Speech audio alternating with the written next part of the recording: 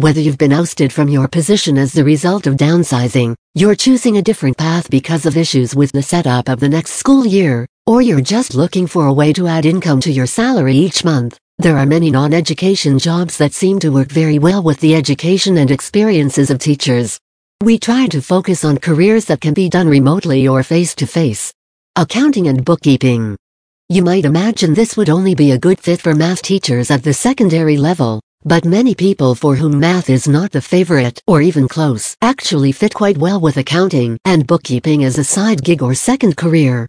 There's something very appealing about the routine, order, and organization.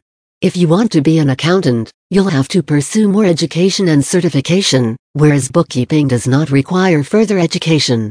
There are some certification options, and lots of programs you can use to pursue those options.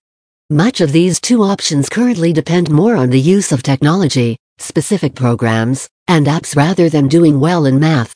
Human Resources Manager. Isn't managing a classroom likely similar to managing people in a company? Possibly. Many people imagine HR to be the hiring and firing hub, but that is truly only a small portion of the job. Human resources departments take care of all the paperwork required for employment, orienting incoming workers new to the company, answering questions about how the company works, handling data and office work management, creating and hosting events for workers, keeping track of and following hiring-firing employment laws, and interviewing. If you love working with people, like routine and office work, and want to help people enjoy their jobs, human resources may be a good fit for you. There are certifications and training available, but specific requirements vary. As long as you have a BS or BA, you'll likely be able to use that to get into human resources. Paralegal. Becoming a paralegal is a great fit for people who love research, are interested in the law, and want to make a difference in the lives of others. Although this is listed in the non-education career article, paralegals are a critical part of the creation and changing of the legal system. Education needs good people on this side of the legal community. Paralegals do much of the behind-the-scenes legal work. They research existing laws, cases, and rulings.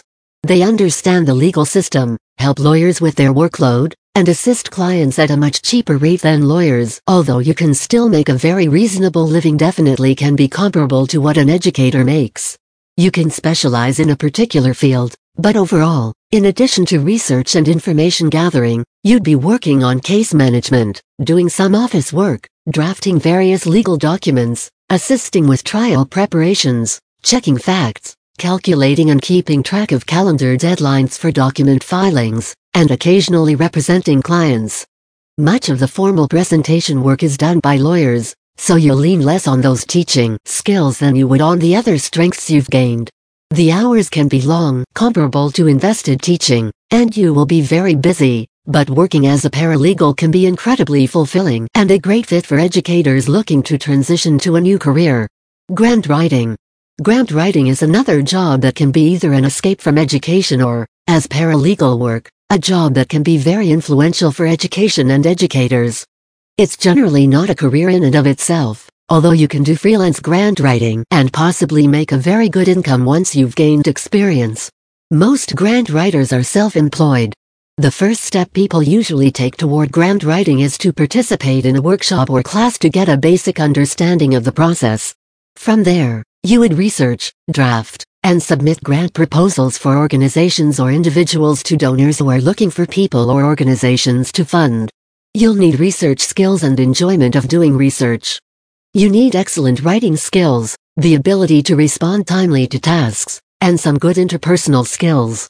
A good grasp of finance and budgeting is helpful, and excellent communication skills are very beneficial. Administrative assistance. Most people see administrative assistants and think secretary from the 60s, and although there are still some secretarial tasks done, much of the job has evolved. One of the most welcome improvements is that of the addition of virtual administrative assistant positions. This work is a really good fit for elementary educators in particular. There's a lot of management, organization, and activity. Administrative assistants are often very involved in what the company is doing, and they have to anticipate the needs of the organization. They create, evaluate, modify, and support systems used by executives, managers, and other professionals within the organization or company. In addition to clerical knowledge and skills, you may have additional duties depending on the field in which you work. Legal and medical administrative assistants, for example, have very specific responsibilities. Many administrative assistants have bookkeeping responsibilities, schedule meetings, coordinate those meetings, and lots of varying tasks. You'll meet and work with lots of different people, and every day is likely to be unique. Depending on the size of the company, you may do lots of jobs, from human resource responsibility, to data analysis and research, to taking care of your colleagues and bosses, being sure they've eaten, getting coffee ordered and delivered for morning meetings, etc. Data analyst and researcher. If you work in any district with standardized testing, you're probably eligible for some sort of job as a data analyst.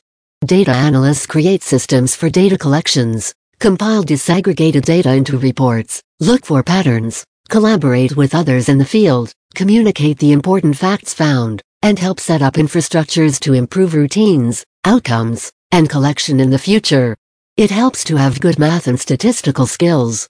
You should definitely be comfortable with technology, although you may be surprised to learn that about half of the tools analysts use are Microsoft Excel and Google products.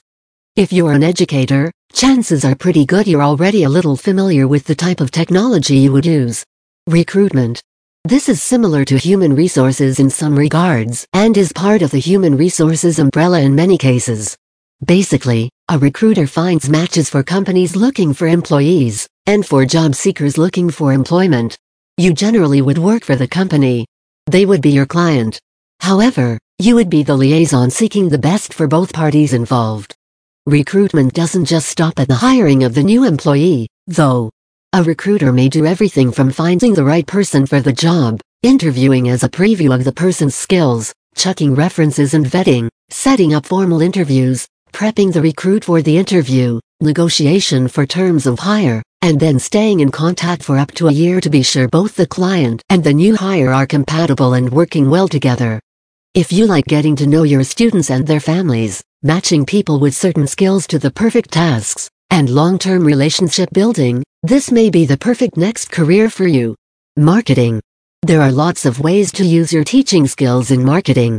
Written materials alone can supply you with the bulk of your work.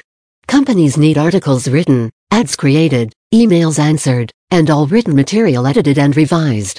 There are other facets of marketing that can be good for former educators to be part of as well, but many teachers transitioning into marketing do well in the creative writing area.